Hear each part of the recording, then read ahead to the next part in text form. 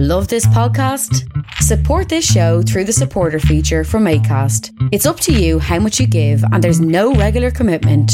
Just hit the link in the show description to support now. Hey, I'm Ryan Reynolds. Recently, I asked Mint Mobile's legal team if big wireless companies are allowed to raise prices due to inflation. They said yes. And then when I asked if raising prices technically violates those onerous two-year contracts, they said, "What the f*** are you talking about, you insane Hollywood ass?"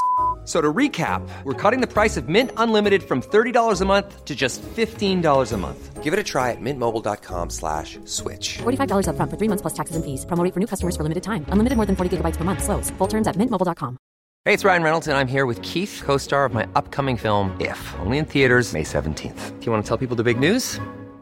All right, I'll do it. Sign up now and you'll get unlimited for $15 a month and 6 months of Paramount Plus Essential Plan on us. mintmobile.com/switch. Upfront payment of $45 equivalent to $15 per month. Unlimited over 40 gigabytes per month. Face lower speeds. Videos at 480p. Active Mint customers by 531.24 get 6 months of Paramount Plus Essential Plan. Auto renews after 6 months. Offer ends May 31st, 2024. Separate Paramount Plus registration required. Terms and conditions apply if rated PG.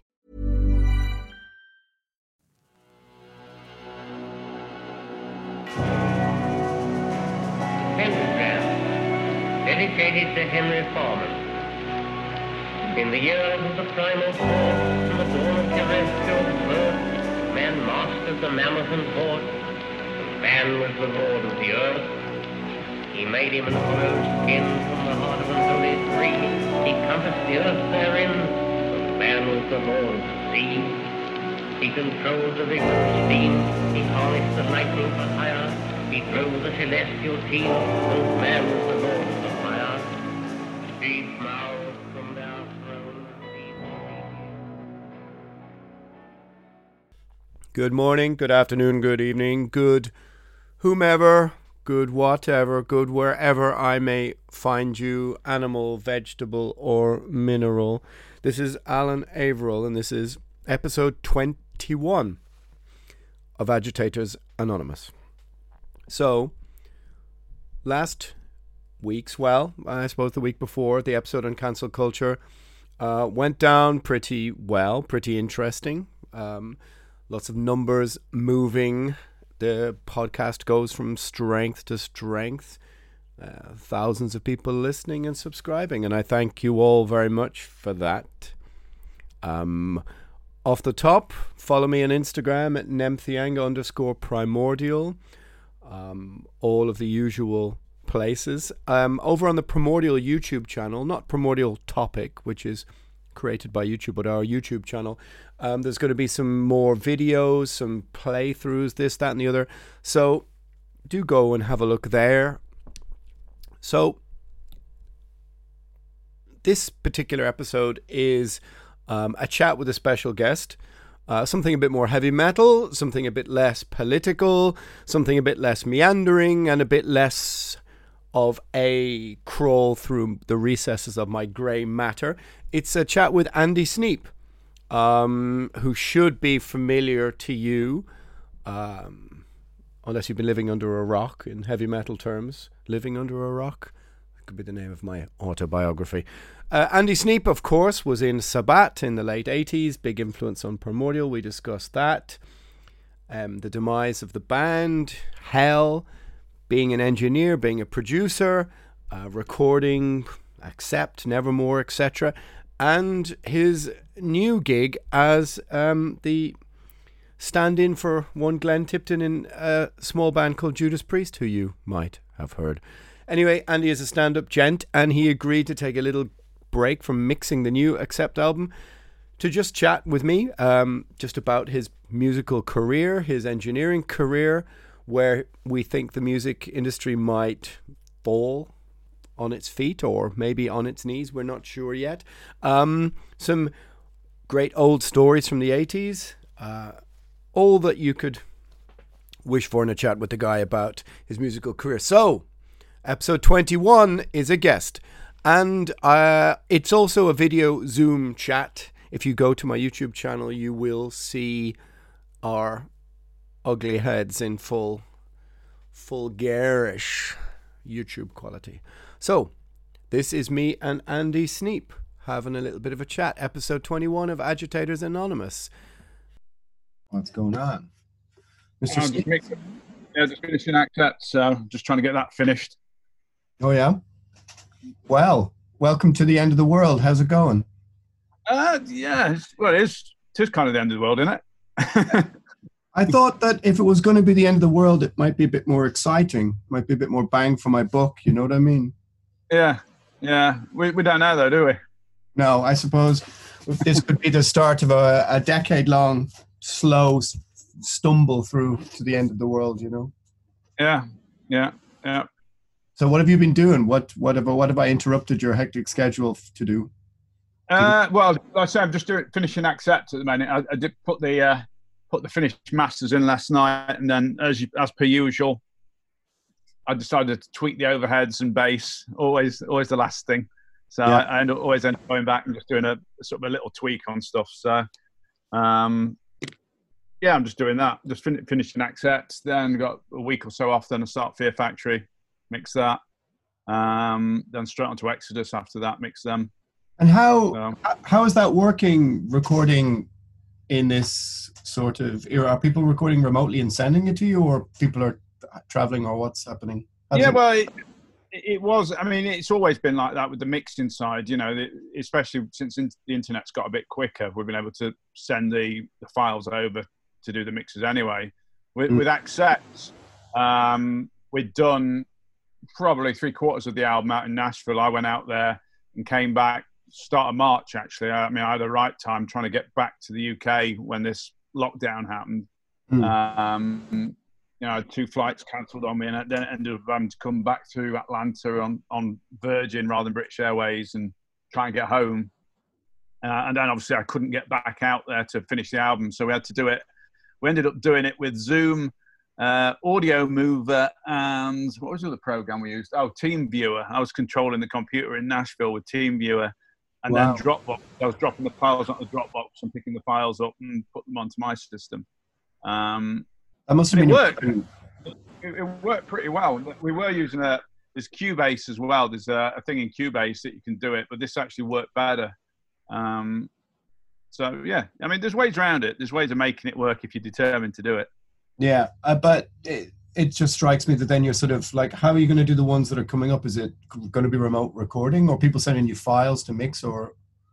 They're sending me files. They're recording, you know, Exodus recording themselves, and same with Fear Factory. I mean, their album's done anyway. They're just tracking drums now. So, yeah, I'm just getting the files to mix, really. So under this kind of lockdown sort of thing, is that mixing is okay, but actually being there to record a band must be pretty difficult without being able to. Yeah, well, I mean, I should have gone to California to do Exodus, but you know, obviously that wasn't going to happen. So yeah, you just adapt. You know, I've done, but it's meant I've been able to fit Fear Factory in as well. So you know, from a financial point of view, it's all right. It balances out, but yeah, from a creative point of view, you're not able to put your element into it, but that's okay. You know, these guys are experienced enough to know what they're doing. So, and what do you think about like before this? I was watching the I don't know if you saw this, the Creator live stream from VAC, and then it was almost like a CGI sort of live stream. And I remember last year there was a discussion about this game called Fortnite, and I have never even seen it. I, of course, have no clue about stuff like that. I'm sure you don't either. But and the guy was talking about the biggest gig ever was in the game, and it struck me watching Creator that it was some sort of glimpse into a rather odd sort of heavy metal dystopian future, that there was a CGI'd crowd, CGI'd backdrop, CGI'd flames and all that kind of stuff. And it just sort of got me thinking about I have this sort of, I suppose it's amplified by the lockdown, but this feeling that maybe how we knew things won't quite return to normal. What do you think? It's going to be different, I think. I mean, you know, especially for the larger gigs, I don't see how, especially in America, the way it is out there at the minute, I don't see how, you know, I mean, all the Priest stuff's got put back a year, but I'm sat here thinking, is it really going to be is it going to be sorted in a year? I don't think so. The way it's going, I think it's just getting worse at the minute. So, I honestly don't know. It's who knows? Who knows? I think the whole thing is, spun everyone out a little bit, and we don't know where it's going. So I don't want to be doing driving gigs and playing to booths. Yeah. No, I have this feeling that I was thinking about it during the week. Is that small bands like underground bands who are playing to 50 to 100 people could probably work a local gig in a 400, 500 venue. People are telling me that there's 20% capacities and stuff. And very big bands might be able to do residencies, almost like some sort of Vegas style residency. But for all the bands in the middle, I actually think that's a good idea. It's funny because we not say anything, but it's been spoke about, and doing the residency thing, because you can keep everything in place. You've not got the expense of moving it, and you can cut costs basically, which would help some of the bigger bands. Yeah. And actually, it's kind of cool because you could do those smaller sort of gigs, the 1,500, 2,000 type thing, and do a bit of a back to the basics type approach to it. And I think that's kind of cool. I think a lot of things are getting lost in these bigger shows these days. So I don't know. I always used to like those, the Sheffield City Hall and Derby Assembly Rooms type gigs when the bands used to come through. It always had a certain vibe. I mean, obviously everyone's right up next to each other, so it wouldn't work with this whole virus thing at the minute. But wouldn't it be more like people more or less sitting, kind of like, that's what kind of, I have this vision of sort of people sitting kind of eating while watching bigger bands in a residence. It's funny. I went to see Uriah Heep in Japan because it was exactly that. There was tables, and they were on a stage playing in front of these tables. And I felt quite sorry for the bands, that they're trying the best, but trying to get some vibe back off the crowd is impossible like that, Yeah, because what I'm sort of worrying. Well, I suppose every musician is worrying about this. Is that obviously, I think musicians, and specifically rock and metal, it's just got so many human working parts.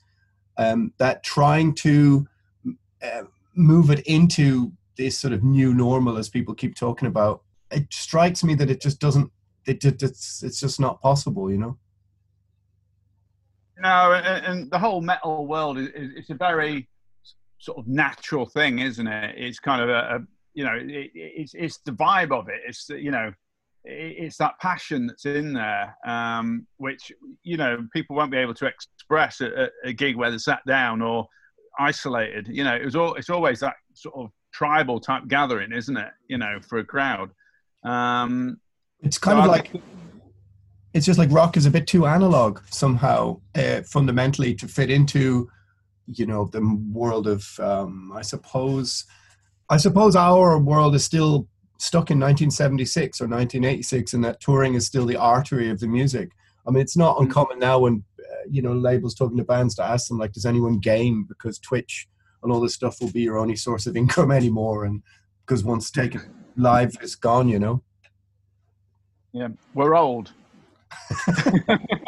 Even for young bands, it's still an old process. It's an analog process, and that's sort of like, I would just sort of worry that that's going to. Well, can you really see authorities in Germany allowing 40,000 people from all over the world flying to a field and rub up each other for a weekend next summer? No. It's not going to happen. No. And then what sort of happens then? I don't know. We've just got to sort of play it by ear. There's a lot of bands trying to make albums for next year now. But again, do you really want to put an album out if you can't tour it? So. No, I was being a bit sort of selfish about it and being a bit cranky last week. And somebody was going to me, is it going to make a new Primordial album? And I said, well, we'll write songs. But if there's no agency, like no traveling, no gigs, I couldn't see a point in making any more heavy metal personally. Because I sort of said, like, what would I do then? Like, an album would come out, and this is what I would do, is speak to different journalists on Zoom. And then, okay, I'm just back to back to, pottering around to the shop and stuff. There's no agency. There's nothing in it for me. And the person I was talking to was kind of like, oh, you're so selfish because, think about all the fans of the band. I said, yeah, I know that. But like, that's just releasing an album and then me speaking on Zoom for a week. And then, okay, you're going to go back to where you were. It's about timing, really, isn't it? I mean, I think if you've got to wait another year for an album, if we've got to wait another year before we can actually tour, a year's not a long time. I think you're better off hanging on to that material so you can put it to good use, rather than releasing it. Maybe release one or two sort of singles or some sort of taster type thing, or do, it's like Saxon are doing a covers album now. We were going to finish their album at the end of the year, but they're going to do a covers album to tide them over. And I think that's kind of the right approach. Do something just to keep the public interest up and keep your name in the public eye. But what do you think about the sort of the live streams to no one kind of thing? Have you seen that? Yeah, I have. I don't really watch it. I mean, I'm not that up on the whole social media thing, to be honest. So I'm kind of, it bores me. It bores me. There's no, I don't want to sit and watch a band, even acoustically or, or the odd live thing. It doesn't really do anything for me. I don't get the vibe off it. But I understand why bands are doing it, because they're just trying to keep the things ticking over. And it's the only way they can do it at the minute. So that's not, I'm not putting it down, but it doesn't interest me if I'm totally honest about it. Yeah, it feels sort of a bit depressing and empty to me. I mean, maybe that's me amplifying or projecting my own lockdown worries and fears onto the endeavors of others, but it does feel a little bit like, the sort of the rock and roll element of all of this is just, okay, now we're reduced to a band playing in an empty room, Yeah. I've done that enough times. Don't need to see anyone else doing it. Oddly enough, and sort of prepping for the kind of today, sort of in prepping for the conversation, I was just watching a video of you playing in Braunschweig or something in 1988. Oh, right. Yeah. So young heads on everybody, Yeah, that would have been the Dudley Speed Convoy with Rage and Risk. Not many people on those dates talking about empty rooms. No, there's probably about 150, 200 there. I mean, that was this was the first European tour we did. Rage and Risk. Yeah. It's a curious curious combination. They were both managed by a guy called Boogie Kopek, which was Drakkar Promotions. Who also did Creator back in the day. So he put the tour together because he knew Carl at Noise, and then they wanted to put a three band package together. So it was us, and those two bands went out for sort of, I think it was 6 weeks around Europe. So it was good experience. You must have been very young then, like 18 or 19, right? 18, yeah. 18. Yeah. And allowed out of home to tour Europe for 6 weeks with Risk and. Well, I actually, I mean, we had to wait till I was 18 to sign the contract with Noise, and by the time I was 18 in July, and then by September of 1987, we were in Hanover recording the first album. So it all moved really quickly, to be honest. So to think back now, when I was 18, I was spending 6 weeks, or no, probably 4 or 5 weeks in Germany, recording my first record when I was 18. At the time it didn't seem odd, but now when I look at 18-year-old kids now, again, not putting anyone down, but my brother's kids when they were 18 seemed really young. I guess I was really young. I remember starving myself. I saved all my PDs. I lived on a slice of pizza and a tub of yogurt every day, and saved all my PDs so I could buy a Kayla Trem for my guitar. I lost about 1.5 stone. I was down to about 10.5 stone by the time I got home. Yeah, because I was thinking about it as well, because we were talking about it in Primordial, and three of us, I don't think we really knew each other yet. We saw Sabbath in '89 in Dublin. And Yeah, that was it. And it was just really quite influential to us because it was the first band we'd seen who weren't just wearing jeans and T-shirts. I probably told you this, bored you this by telling you in the backstage before sometime. And it was the first time we'd ever seen a band like wearing sort of like black and gauntlets and leather and stuff. And it was just like really profoundly, we went, oh, okay. You don't need to just look like Testament and stuff. Where did all that kind of thing come from, really? To be honest, it was really Martin and Fraser that were into the whole pagan imagery side of things. I was more into the thrash side of things and more into the playing and the riffs and, you know, gear and the guitars, you know. And I actually,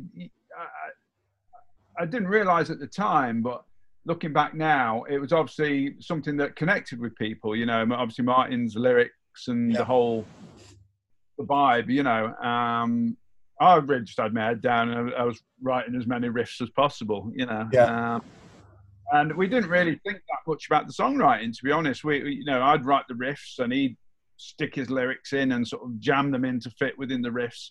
And we just sort of created something that was, I wouldn't say unique, but something that was a little bit individual and a little bit ahead of its time, because I guess we were so into what was happening at the time with sort of Merciful Fate and Slayer and Exodus and all these bands that were coming up, or were sort of, you know, on the underground, sort of leading the underground. And we were sort of, I wouldn't say ahead of the pack, but we were there at the moment. So what we were doing was connecting with the same crowd as what people that was into that. So we fell in sort of behind Celtic Frost, sort of, you know, and obviously signed with Noise. So there was like Halloween and Celtic Frost and Creator all on the same label. We sort of, you know, we were sort of the English, quirky English band on the label, you know. Yeah, well, that's how it struck me, because even the demos to me, kind of like as a black metal kid or black heavy metal kid, whatever you want to call it, the demos almost sounded like black metal. They still sound like really caustic black metal at the time.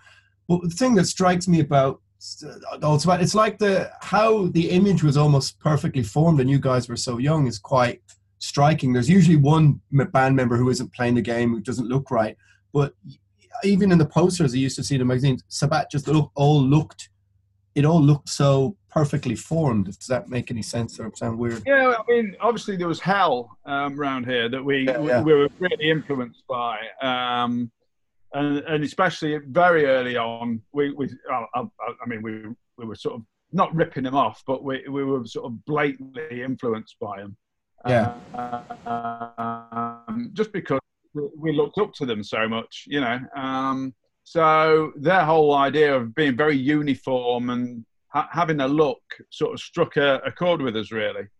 So we always thought that, you know, we could have stage gear and there should be a vibe, you know, and I just think it made for, especially like the packaging and, you know, artwork and things. I always thought it was important to make an impression. And even with the demos, even, you know, they sounded as rough as hell, to be honest. But even with the demos, we made sure we got some sort of decent cover on it and something that's interesting, you know. Yeah. And it does. It's like, it's making, you know, when you've got a bunch of cassettes thrown at you, you know, you're a record label boss, you're going to pick the one that looks interesting. So it was always common sense, really, of just doing something a little bit different, you know.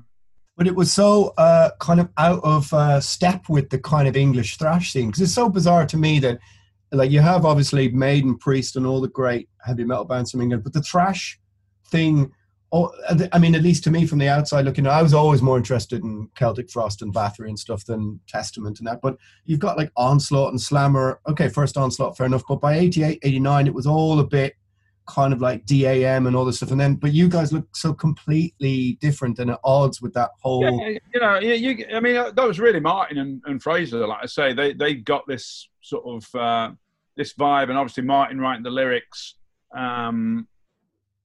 you know, and being the front man, it was going to give the whole thing that flavour. So, yeah, I can only credit Martin for that, really.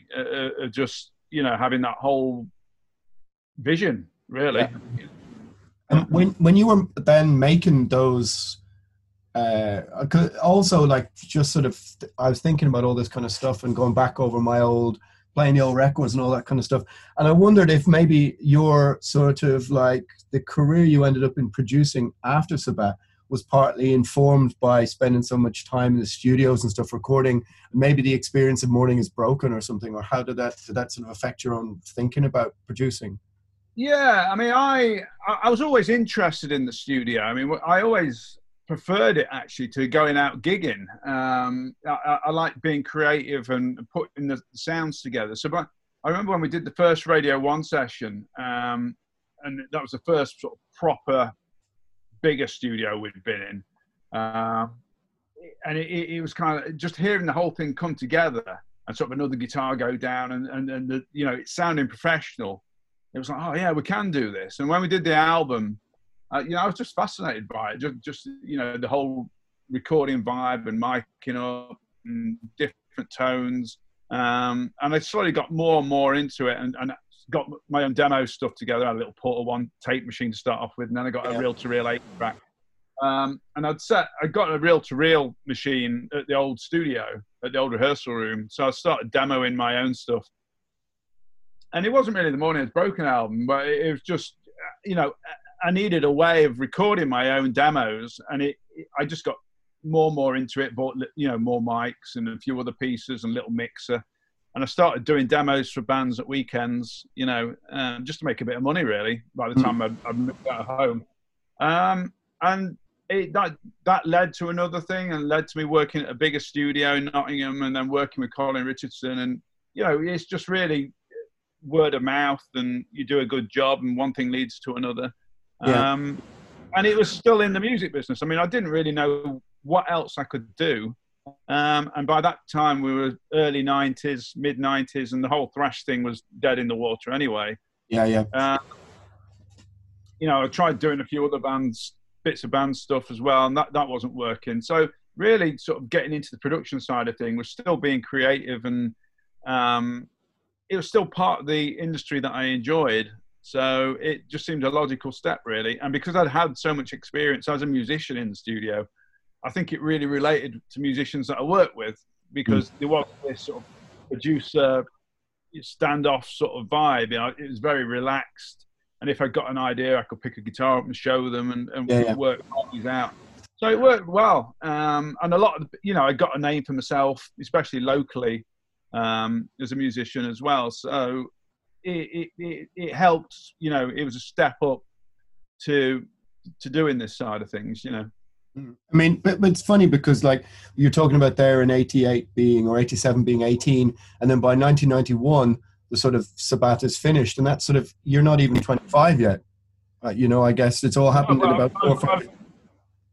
Yeah, I mean, it was over by the time I was 21. So, yeah, I mean, we weren't actually together that long, you know. No, that's what's fascinating, because I picked out Morning Is Broken today, and it's a record that I always wanted to love because I loved the cover. But I just, even back then, I just didn't understand. I didn't understand what had happened to the band, really. But also 1991 was kind of, 1991, that even though we didn't realize, because you had Rust in Peace and Seasons in the Abyss and all the big bands were still doing records. But 1991 was kind of the last stand of thrash metal, you know, by 92. I remember thinking, when the band finally split up, you know, because a lot of the American bands were falling by the wayside as well. And I was thinking, if the American bands can't do it, then we don't stand a chance, because the whole industry the whole vibe was changing. You know, as soon as I saw a Pearl Jam poster in Nottingham, I knew it was over. You know, it wasn't going to be happening anymore. And you know, when people say grunge killed it, it really did. People were just desperate for something else, really. Yeah. And I think it went more underground, didn't it, really? Because the sort of the death metal thing started coming up, and that was really at the fragments of the thrash thing to me. I wasn't really that switched on to the whole death metal scene in the 90s. I was more focusing on recording and just got out the scene a little bit, to be honest. Yeah. But you can see how it went. That sort of the people that still wanted heavy stuff went towards that side of things. Yeah. But yeah, I mean, I thought, you know, if the American bands can't carry on, I don't see how we can. And the Morning Is Broken album, it was thrown together quickly. I got all the riffs and everything. That was all meant for, you know, the original lineup, we'd had a falling out because Martin wanted to do shorter songs, which again, with hindsight, I agree with. I think I was so involved in writing technical stuff, just to interest myself really. Yeah. But it wasn't. I didn't see a point in finding someone similar to Martin because he was off doing Skyclad. So it was kind of what we're going to do with this. And obviously, Richie, who we got in to sing for us, was a totally different ball game. And it was let's try something different. And obviously, it didn't work. There's a few people like it. I know. I saw their YouTube comment. Yeah, but. And it's just a curious sounding record because it's weird because I was wondering I was listening to it today and I was thinking to myself, this is a really strange sounding record, and I have had it in my head that maybe somehow it kind of prompted you to kind of go, right, from now on I'm going to record this bloody stuff myself or something, Oh, sonically, you mean strange? Yeah. It's weird, isn't it? I mean, we worked with Sean Lynch on that, who did like the Headless Cross album and Tear and a good engineer, Sean. He did Glenn's solo album. He did some of the, I think he did some of the Ripper stuff with Priest as well. Right, yeah. But me and him, when we were in the studio, we're banging heads a little bit. I mean, it was a little bit, actually Dreamweaver as well. I mean, Dreamweaver for me, the mix on that, I think is shocking. It's very compressed. It's very compressed. Yeah. And that was another thing that we didn't get on about, me and Martin. I wanted to use another engineer. He wanted to carry on using Roy, and it, at the time that was a bit of a what we're going to do here. But yeah, I mean, you learn these things as you go. It's a learning process. I mean, you make a record, we won't do that again. Yeah. So then by the sort of early to mid 90s, then what were the first things that you were recording on? You obviously went from being assistant engineer to the engineer. And then by sort of 1998, 99, 2000, then you seem to have a sort of, you were just doing so many things, Yeah, well, I went out to California end of 96 to do Machine Head with Colin. I ended up finishing the album off in LA. And when I was out there, I met obviously Monty from Roadrunner, who I already knew, and I met Borovoy, who was at Century Media at the time. And I started getting work for sort of smaller bands for Roadrunner and Century Media. And it just, kept progressing really. And they were the sort of two labels that had a lot of stuff that was, needed a young engineer with a fresh approach.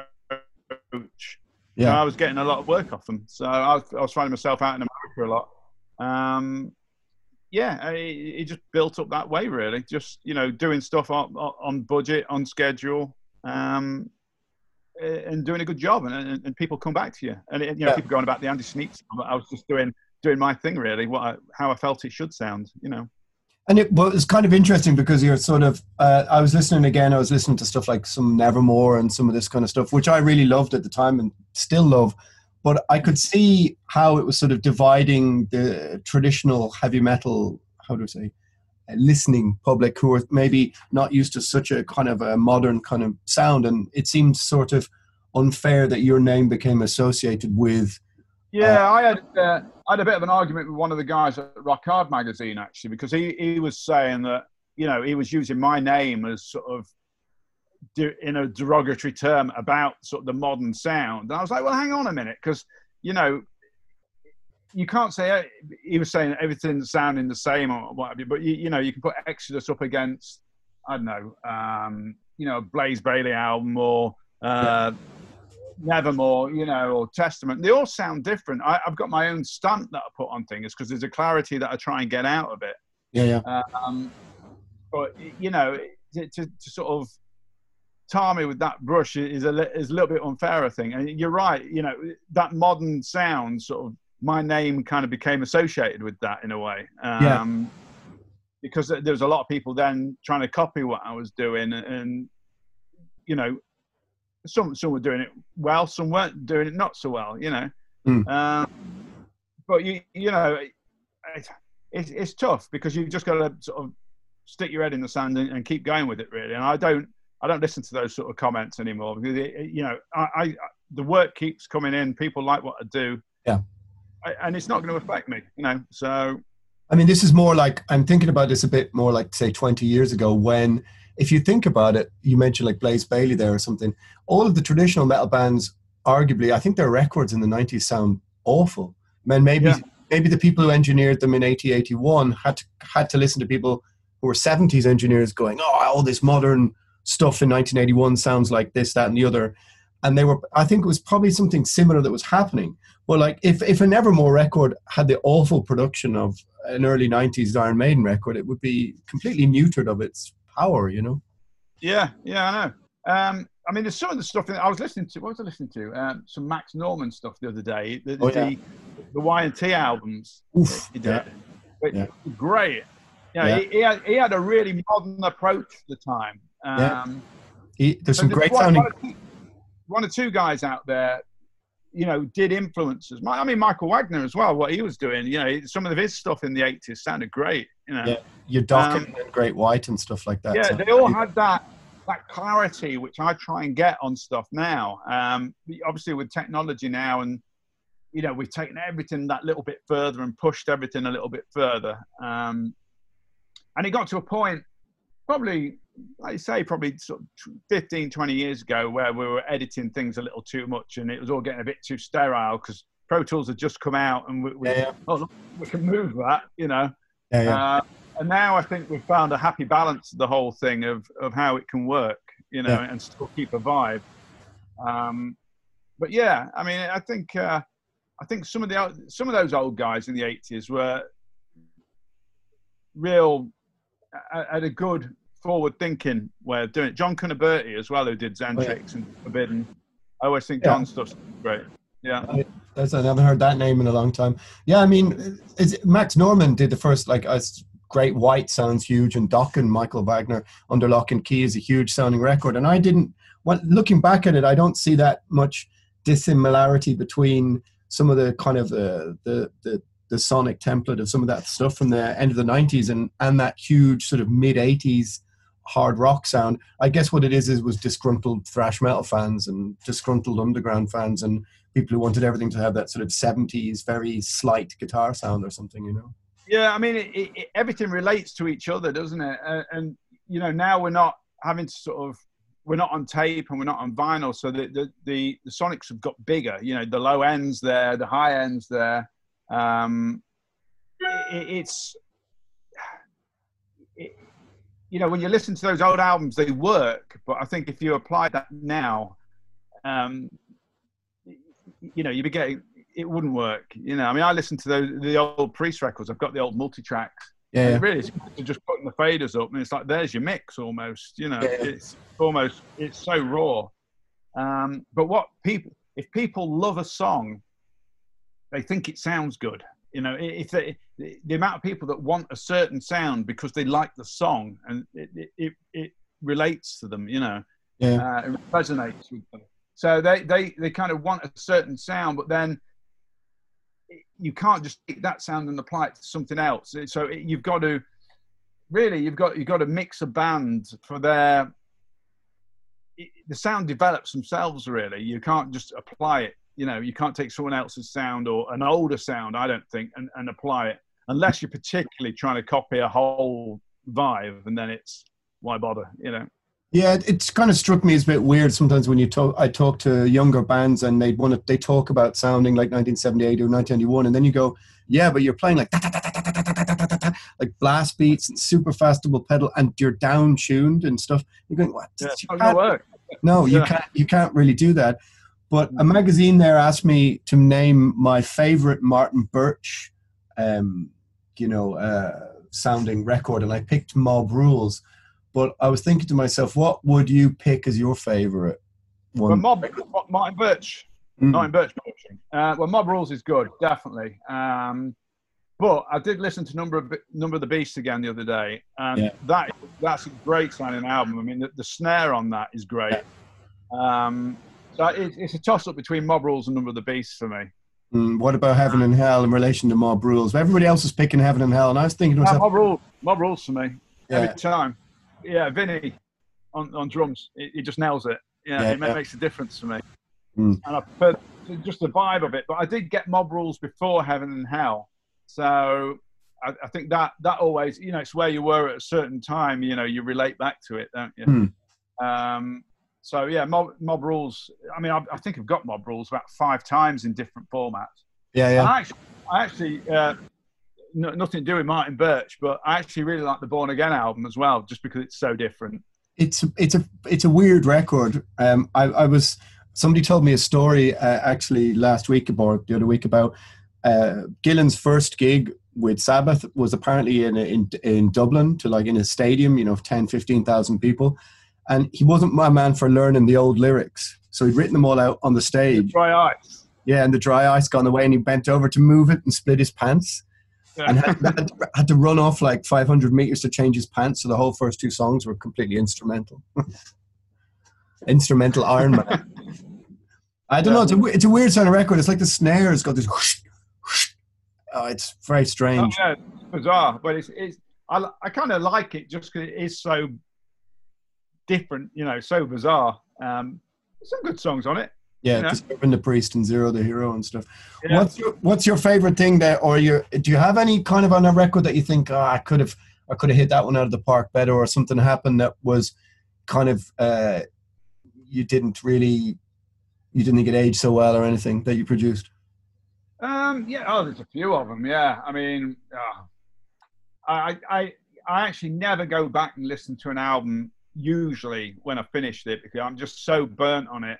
And you pull the mix apart. You always pull the mix apart. You're like, why didn't I hear that? Well, why did I do that? There's always something, where there's too much top on the kick, or the vocals are too loud, or the guitars are weird, and you don't hear it at the time because you just heard it. You can't see the wood for the trees, Yeah. But yeah, that really is the art of mixing, in a way that it is a slice of time of where you're at. And I always try and spend a bit more time now when I'm mixing, just sort of walking away. Like this was good to do this today, actually, because I'll go in with fresh ears again in a minute and just right, bit more of this. And you do need to sort of take time, step back, and I always think going into the studio first thing in the morning, listening to what you've done and going with your gut instinct is the right thing to do, because you're fresh ears. I mean, I was 2 o'clock this morning and I was trying to EQ cymbals, no chance. Yeah. I always think recording is a bit like the power of suggestion, like I don't think it's a good idea to do. I mean, personally, just the albums I've made is like recording to the committee that sit on the couch behind you. I like to do singing to no one, and then have everybody come in and go, because like, if you're recording like sort of everybody sitting there going, I don't know about this and that and the other. But the power of suggestion, which is, could the bass be a bit louder? And then you're listening to it and you're thinking about it. The skill to be able to separate as an engineer from the power of suggestion. I don't know if I would have been able to do that, Yeah, I mean, I'm my own worst critic. And always, like I said to you, at this point in the mix where I'm at now, overheads and bass, it's the 2 things that I think are the hardest things to get right, because they're so dynamic in a mix. Cymbals are down to the way the drummer plays a lot of the time. Whether he's really powering through them or whether he's just going through the motions.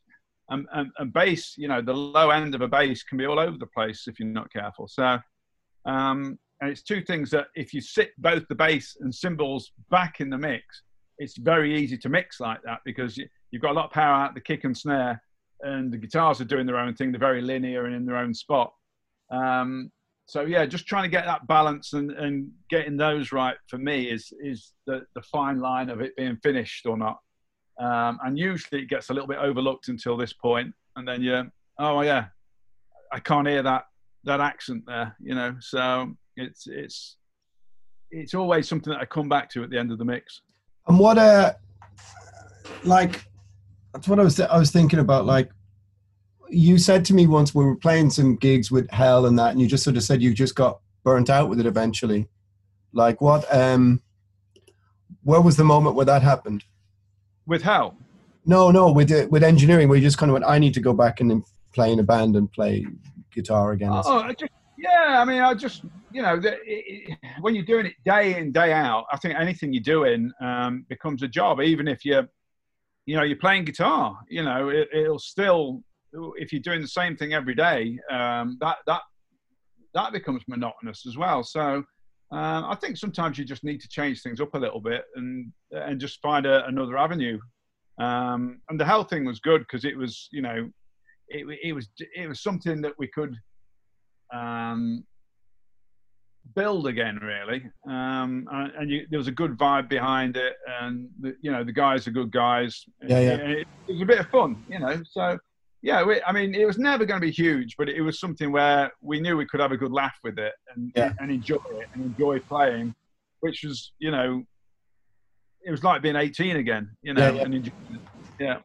I know that when the band came back in that first album was such a breath of fresh air at the time, and it's the crazy vocals and the stage show and everything was a real big breath of fresh air. But was there a moment where you just felt like most engineers tell me that they reach in just a moment where they just sort of reach total burnout and just the ears just feel super tired and stuff, Yeah, I've been like that. I've taken a couple of months off before where I was literally mixing things back to back. Sort of 10, 15 years ago, I was doing so many sort of, bits on the side, and, I'll be doing a live thing here for someone and doing a quick mix for some. That's always a good one, isn't it? Oh, can you do a quick mix? Is that?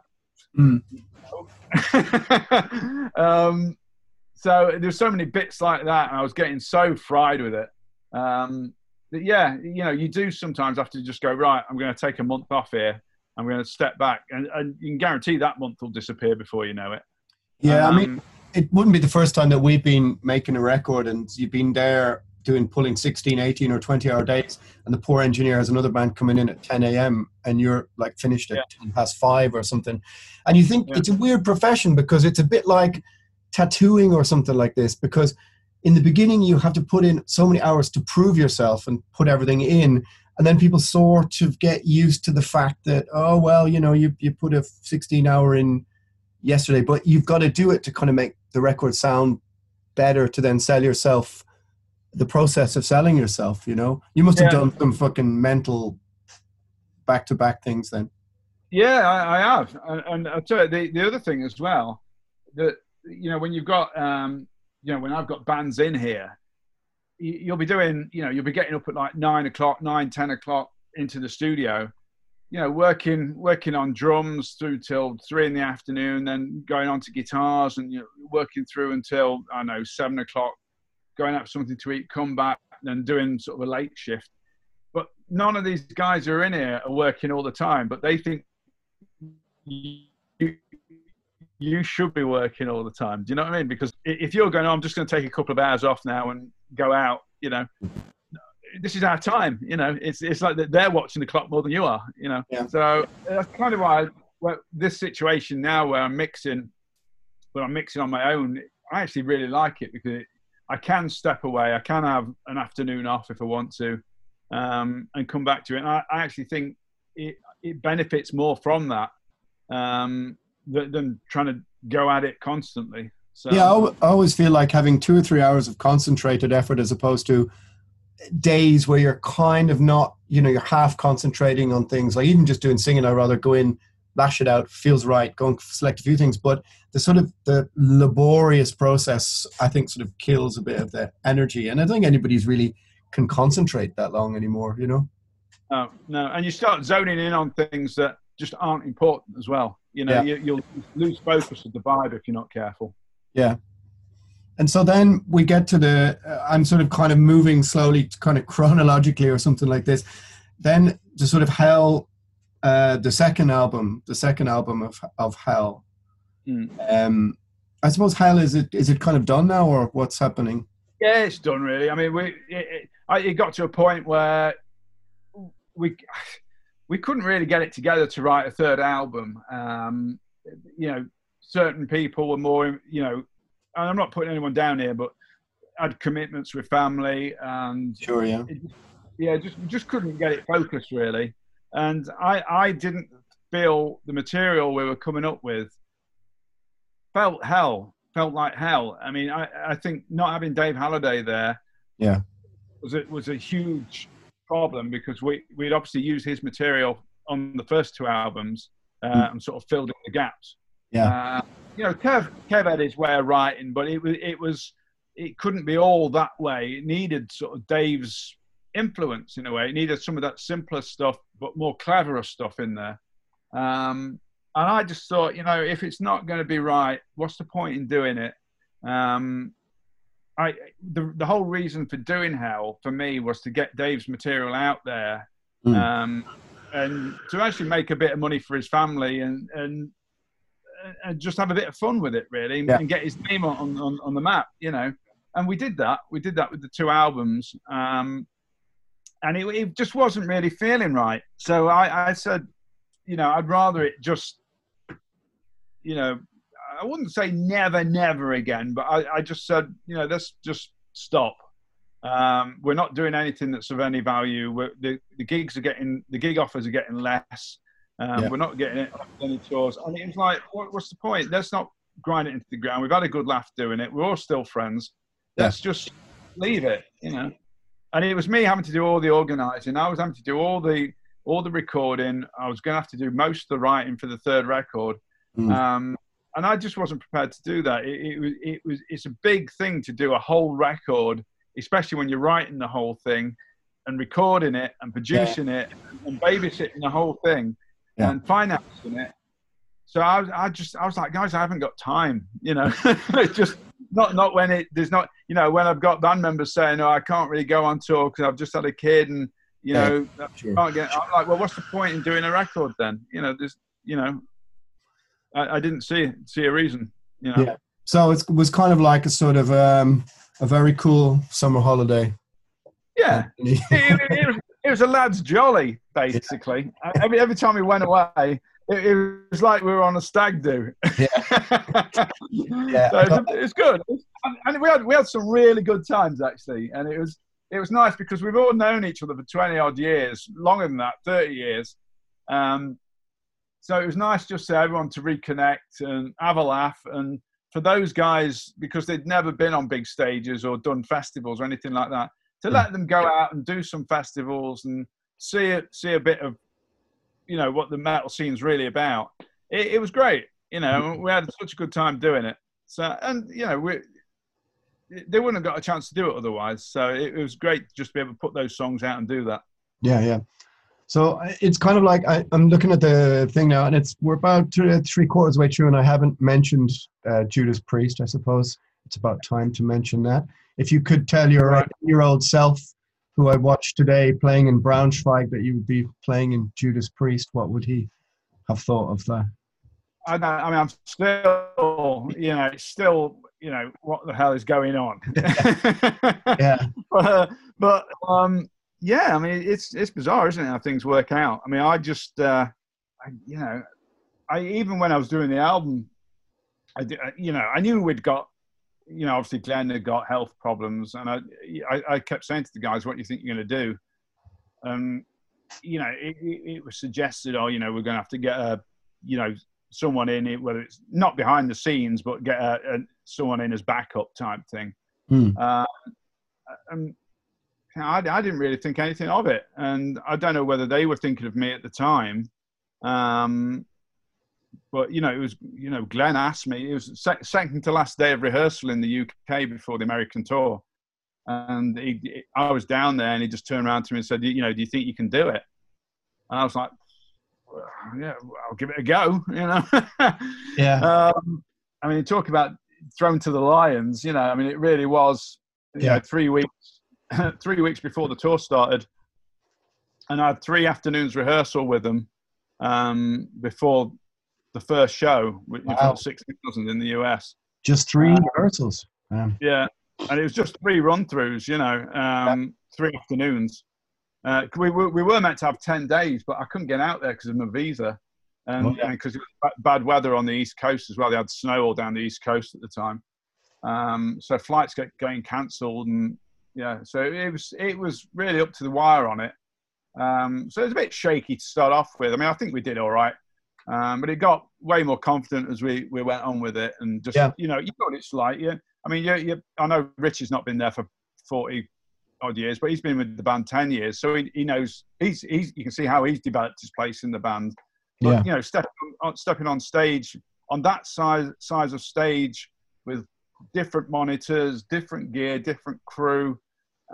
It's not an easy thing to do. Everyone thinks, Judas Priest, you jam breaking the law in the pub. It's easy, but to step into those shoes in that situation with that pressure, was huge at the time. Yeah, well, you're stepping into just like also a musical legacy, I suppose, is quite. I've had some trepidation about how, well, not how you would be perceived, but that you would be received, really. I mean, because it's sort of. I think a lot of fans were actually quite confused with the whole situation. It was a bit of a weird reaction, and I think a lot of people even now don't quite understand the situation the way it is with Glenn, because he's still there. He's still part of the band. He's just not physically able to get up there and do a full set, and they needed helping out. So it really was. It's sort of a gentleman's agreement. It was like, Andy, can you help us? Can you? And that's all it is, really. Well, I saw it at Sweden Rock. I saw Sweden Rock, and I thought it was a great show. Actually, I thought it worked. Right. It was very reverential. And then Glenn came out at the end, and I remember coming away from that. I was talking with the lads, and Johan from On and Mark was there, and I said, "So what do you think of this?" And he's just like, "Oh, this was really strong. Kind of respectful the way it was done, and then all the footage in the background and everything was cool. But it was very." I mean, sorry. Go on. No.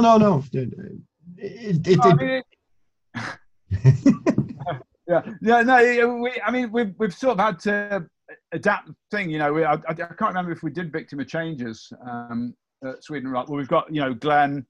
There's the little solo bit at the end, and Glenn's there. And we, in Painkiller, when the Painkiller solo's happening, we've got Glenn up there as well.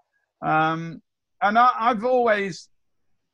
He's a good friend, so I don't want to be up there and tread on his toes. But when they asked me to do it, I was like, well, I can't go up there and jump about like a lunatic, because that's like, who's this guy up there like that? And so it took a while to realise where I needed to be on stage. I was trying to watch Richie out of one eye to see when he was moving forward, to try and keep the stage symmetrical, and where Rob was and where I needed to be. So it really, it took, like I say, it took 10, 15 shows to sort of get comfortable, really, and feel like it was beginning to click a little bit. By the time we went out to America the second time and we did the Deep Purple run, when I watched the footage from that, it looks a lot more natural and a lot more comfortable. But I think, it's going to be like that with anyone. I mean, even, a more seasoned guitar player than me, I think falling into that position, there would have been some nerves there from anyone, really. So I just, it was tough. It was definitely tough, but we got through it. So yeah, it's a lot of fun. The great guys, Rob's brilliant. Actually, there's a lot of little comical bits on stage that the crowd don't get, but we do have a good time up there. Yeah. And I was kind of like really pleasantly surprised also with some of the setlist choices. Are you allowed to have a hand in pick some of these songs that haven't been played in ages? Well, we do have a little bit of a discussion sometimes. In the jam room, there's usually me, Richie, and Scott, and Ian will pop in occasionally, and it'll be like, oh, do you know this one? Blah blah blah. And I figured out if I learnt a certain song, Richie knows everything. Yeah. He does. I don't know how he does it, but he knows everything. Scott knows most of it. So if I learn it, it means we can do it. So if there's something that I'm kind of like, maybe we should try and get Starbreaker in the set, That's what I was just going to say, yeah. Yeah, I'm like, I've learned this, and we'll have a jam through, and it'll be sounding good, and then Rob will hear it through the wall, and, we should maybe do that tonight. It's like, yeah. My evil plot, yeah. But no, it's good because we can, because we've got, 3 fans within the band with me, Scott, and Richie. Yeah. We can sort of dig a bit deeper on some of this stuff and pull the odd, one out of sort of left field and throw it in there, like delivering the goods or Killing Machine, some of that stuff. It's great, and fans love it. I mean, obviously you can't do a full set of that kind of stuff. Yeah, no, to swap the set round a little bit keeps it interesting for us and for the fans as well. So certainly some surprises when I saw it, and it was just like that kind of look when you look at somebody and go, "Holy fuck, they're playing this!" Was songs I hadn't seen Priest play in years and years. Yeah, it's good, isn't it? And it's. I think the when we get round to it, this 50th anniversary tour, whenever it happens, there'll be some good stuff in that set. But yeah. I mean, I figured out the other day. I think I've learned 52 songs now. There's a few riffs, and I tell you the weird thing. Well, the hard thing is that a lot of the shapes, sort of the little melody licks, are quite similar. Glenn's got his style of writing. So when I was having to learn a lot of that in in 3 weeks, trying to remember there's a bit in Lightning that was the same as a bit in Ripper, and your fingers, you're going into the wrong song half the time. So yeah, it's tricky. But so when you found out that you were going to do it, like, who was the first person that you told? And I'm just going to imagine their face when you just kind of went, I'm going to play the guitar in Judas Priest. Or were you sworn to secrecy for a few days and you had to bite your lip, or what? No, I told a couple of friends, but I said yes, I'll do it straight away. And then I told my girlfriend, I might be away for a little bit now. And that was like, yeah. No. So I got it in the neck there. But yeah, it was. I told a few of my friends who were, big Priest fans. Barker, for instance. Told Nick, I'm close with Nick. I mean, it was like, fucking hell, this is a bit bizarre. But it didn't sink in with me to start off with, and it's still now. It's just a bit of a strange situation because I'm not actually in the band. Sure. I'm there to help them out, and I've said I'll help them out. So it is what it is, really. It's just, I'm just, I'm going to be working on the new record with them as well. Not playing, producing. So it actually suits me the way it is, really, because I can, I've got this side of things. If they need me to do that, I'll hop on board and do that for them. So it's fine. It's fun. Yeah, and you're can you imagine your teenage self? Like I said, just no. I mean, even my 50-year-old self was going, holy shit, never mind teenage self. Yeah. I remember. Getting up on stage, Dr. Joe at Rock City, and playing Grinder with them in the would have been early 90s or late 80s, early 90s. And I actually got on stage, got hold of Glenn. I was like, Glenn Tipton, it's Glenn Tipton. Total fanboy. Dived off stage and nearly killed myself. Yeah. I was such a huge Priest fan. They were the band for me. Maiden as well, but Priest were sort of that. How can I say? Not more rigid. Yeah, more rigid in a way. It's more metal in a way. Maiden were a bit more, because of Bruce, it was more sort of thinking man's sort of had a bit more of a progressive side to it. Where Priest were straight ahead metal, no messing, weren't they? Yeah. And you can hear where Slayer took it from, and a lot of the thrash bands took that sort of Free Will Burning and all those kind of things and took it a step further, didn't they? Yeah. So Priest were like a forerunner to thrash for me. I always thought Maiden was maybe the slightly more cerebral, fantastical, and Priest was the more like the sort of gut grinding rock and roll kind of vibe. Potatoes metal, wasn't it, Priest? Yeah. Especially by the time they got to British Steel, it was like I think Dave Holland had a lot to do with that. I mean, people don't really rate Dave that highly, but I think he had a very solid. Just the way he played. I mean, it looked awkward the way he played, but when you listen to how solid he was on the records, it actually shaped the sound quite a lot, I think. I always think about British Steel like as almost like the first ever modern heavy metal record. Kind of the way the chords are and the the gong gong gong, that kind of thing is not really in 70s rock. A lot of more 70s metal is the twin harmony and a slightly thinner guitar sound and stuff. It always strikes me as like Grinder, as you say, is like, oh, that's Metal Gods is kind of, this is the first modern sort of heavy metal record. It was almost pop the way it was written, wasn't it? It was very very arranged and very sort of simple songs in a way, but heavy, and it was a space within the riffs that made it heavy, and it really was. I mean, you can hear them venturing into that territory on Killing Machine a little bit, but by the time they got to British Steel, they'd really honed that in. Actually, Point of Entry after that went a little bit off course, didn't it? It's got some good moments, but it really, it's got some moments that are like, Yeah, this is it. Don't Go, the one with the reggae intro or something, is a bit like. Yeah. Is it Turning Circles as well? Is that on there as well? Yeah, I think it is. Yeah. So it was a bit. Yeah, didn't quite hit the mark, but got Solar Angels on there, so that's all right. Desert Plains, yeah. Desert Plains, yeah. It's heading out on the highway on that album as well. It is, yeah. Isn't it? It is, yeah. Yeah, so there's some good stuff on there. But obviously, by the time Screaming came along, they nailed it on that album, didn't they? And they actually did that album in 2 stints. I didn't realise. Tom Allen was telling me they had a 6-month break in the middle of that. So yeah, there's 2 halves to the recording. Wow. So you wouldn't know, would you? No, doesn't sound like it at all. No. Well, sir, it's been an absolute pleasure. Yeah. Let's see how long has it been going? This isn't going to look good on my YouTube edit, but yeah.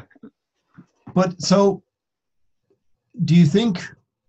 How are we all going to go around back? Try and get back around to the beginning of all of this when talking about the music industry and that kind of thing. I have a feeling like probably next year is going to go, and it's going to be strange to see what's left standing maybe in 2022. But do you think we can all, I don't know, do you think we can all adapt to the new normal? Because I hate this phrase, but how is rock and metal going to sort of come out of this? Because it strikes me that it's kind of an anachronism in a way for this technical modern new world that might be coming in, or am I just being melodramatic by thinking that? I think you're being melodramatic a little bit. Yeah. I think it'll survive. It'll adapt a little bit, but it'll survive. No one's going anywhere. Well, that's I think a year will go by quicker than we realise, and things will work out. This whole situation will peter out eventually, but it's going to take time, and I think it will come back, but it's going to be a little bit longer than people anticipating. I don't think. I'm hoping the gigs are going to happen next year. All this stuff that's being rearranged. I mean, it's everyone's sort of rescheduling. All the festivals have sort of moved everything a year back, haven't they? Yeah. Fingers crossed it'll happen, but I don't know. We're in September already, and America's not getting much better at the minute. So you can see the second wave beginning to come a little bit here. So I don't know. We don't know till we get there. I think there's probably a certain amount of, I suppose, that I was thinking about this, that we've almost sort of had it too good for such a long time. I'm not going to say in the West or something like this, but that 6 months or a year seems like somehow sort of a long time when you're living through it, but in the grand breadth of history or something, having 18 months off isn't really that big a deal. I'm just wondering what is left standing after it, Yeah. I think it'll pop back to normal in its own roundabout way. I mean, it's we talk about the way that the internet's affected the music business, but everyone's adapted. Everyone's still here, and this will be another way that people adapt. There'll be a way of doing shows when it starts coming back, and it will find a way of making it work. So it will be a change, but a new normal, as you keep saying. But, Maybe I should turn. Maybe I should just become a politician. Actually, I could use my energies into that. Yeah. Anyway, sir, it's been a pleasure. We're doing about an hour here, and that's usually what I do with this stuff. But thanks for taking the time to have a chat and all that kind of stuff. It's all right. It's good. This is the new normal, that I'm a content creator now. Cool. All right, mate. All right, Chief. Good stuff. Thanks a lot, man. Cheers. Bye-bye. Bye.